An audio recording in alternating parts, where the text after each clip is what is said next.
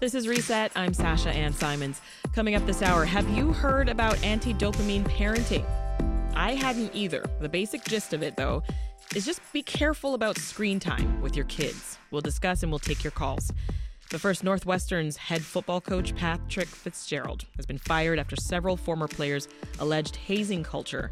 An investigation found sufficient evidence that he had no knowledge of hazing rituals, but had opportunities to discover.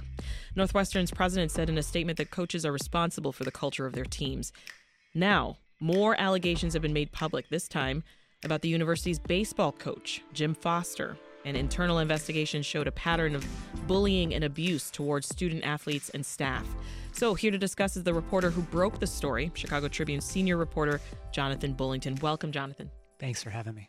Also here, WBEZ sports contributor Cheryl Ray Stout. Hey, Cheryl. Hi, Sasha. So, Jonathan, what do we know about the allegations against the baseball coach?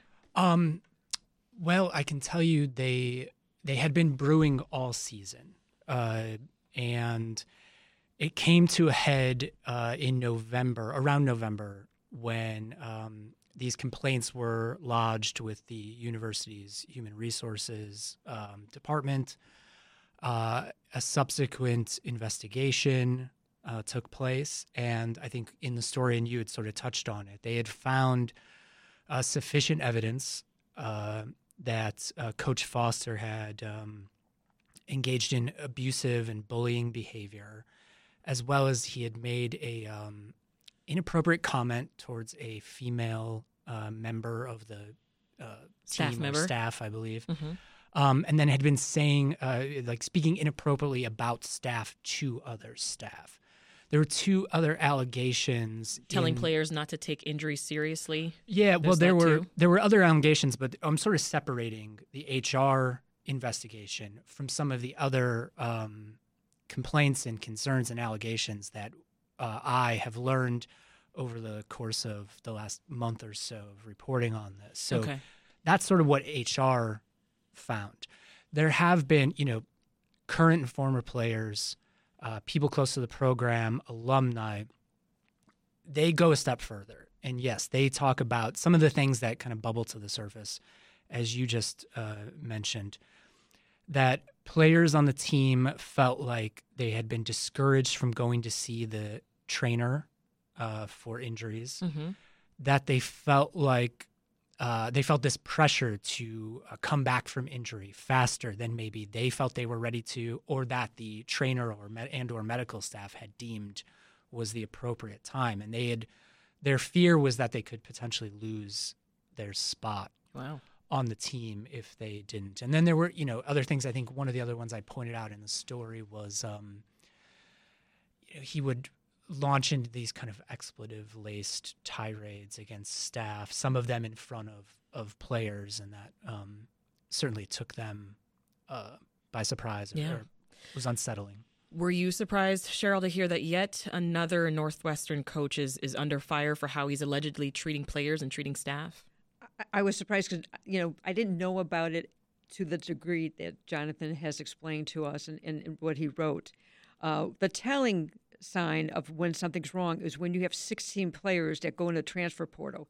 When you have 35 players on your roster, that's a real that tells you that something is wrong because they want to be out of it. And when you lose your pitching coach, your hitting coach, when you lose three people that are important to the team, that's a red flag that something is definitely wrong. Particularly the way in which they left. I would note that the hitting coach, Dusty Napoleon, I believe is his name, he left prior to the team was leaving for the start of the season, and he left.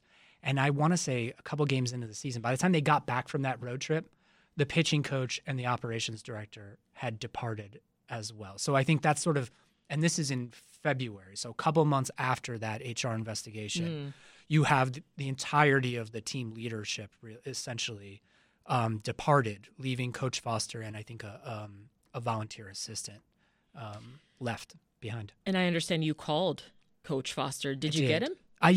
He picked up. We spoke. Okay. How'd that go?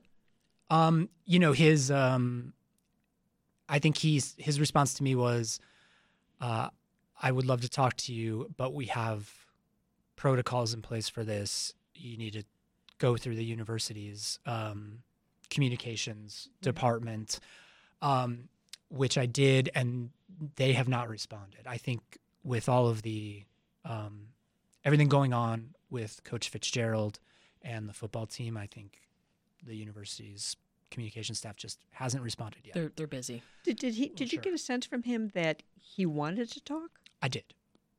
Yes. And he wanted to state his case? Yeah, I think he did. I think there are things he wants to say about this that if given the chance he would, and I still would love to speak with him and hear his side of all of this, So we've got this internal investigation. What happens next?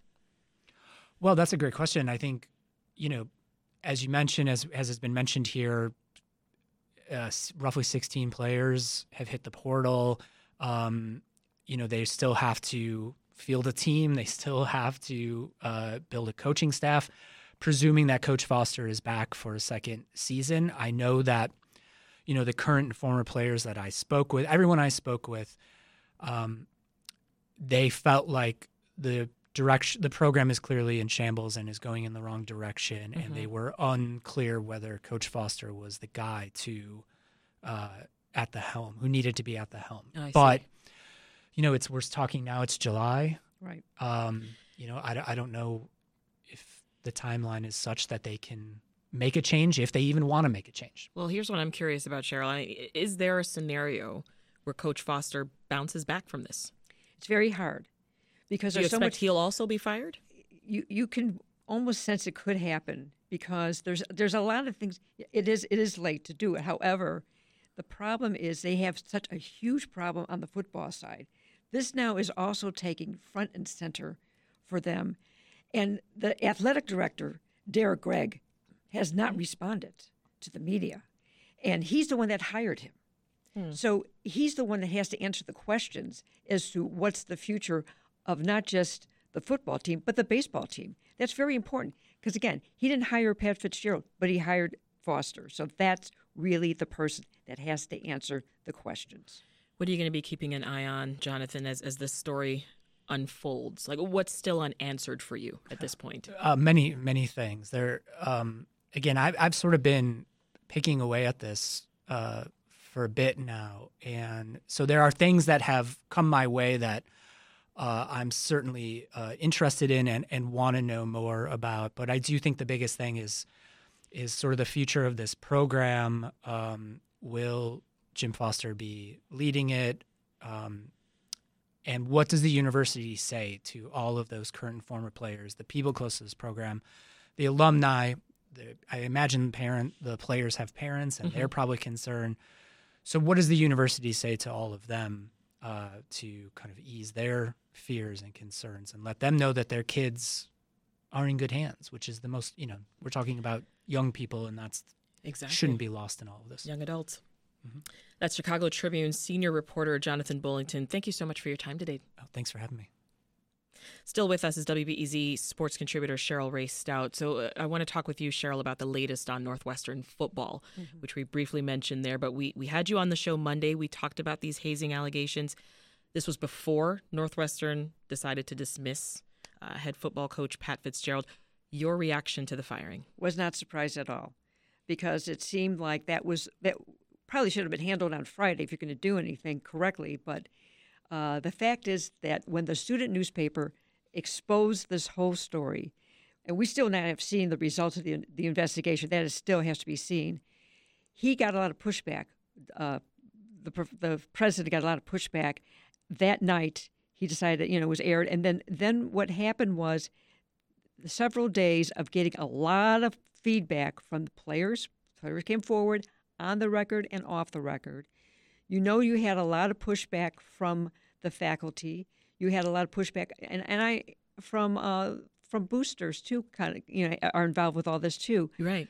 But the thing with this is, it should have been taken care of Friday, and they waited to Monday. Now they have a legal entanglement because Pat Fitzgerald has hired Dan Webb, the former U.S. Attorney Mm-hmm. of Illinois, who is also one of the biggest guns when it comes to the legal world. Yeah, he says he's now exploring litigation Yes. over this firing. Yes. And the fact is because they had an oral agreement on Friday for the 2-week suspension, Dan Webb is saying that should hold. And so now, with the fact is that Pat Fitzgerald was going into his third year of a 10-year contract of $57 million. It's going to be interesting to see how this all plays out financially, and also, what type of other legal problems are they going to face? Well, the attorney is also saying that the coach's reputation has been severely damaged from this, right?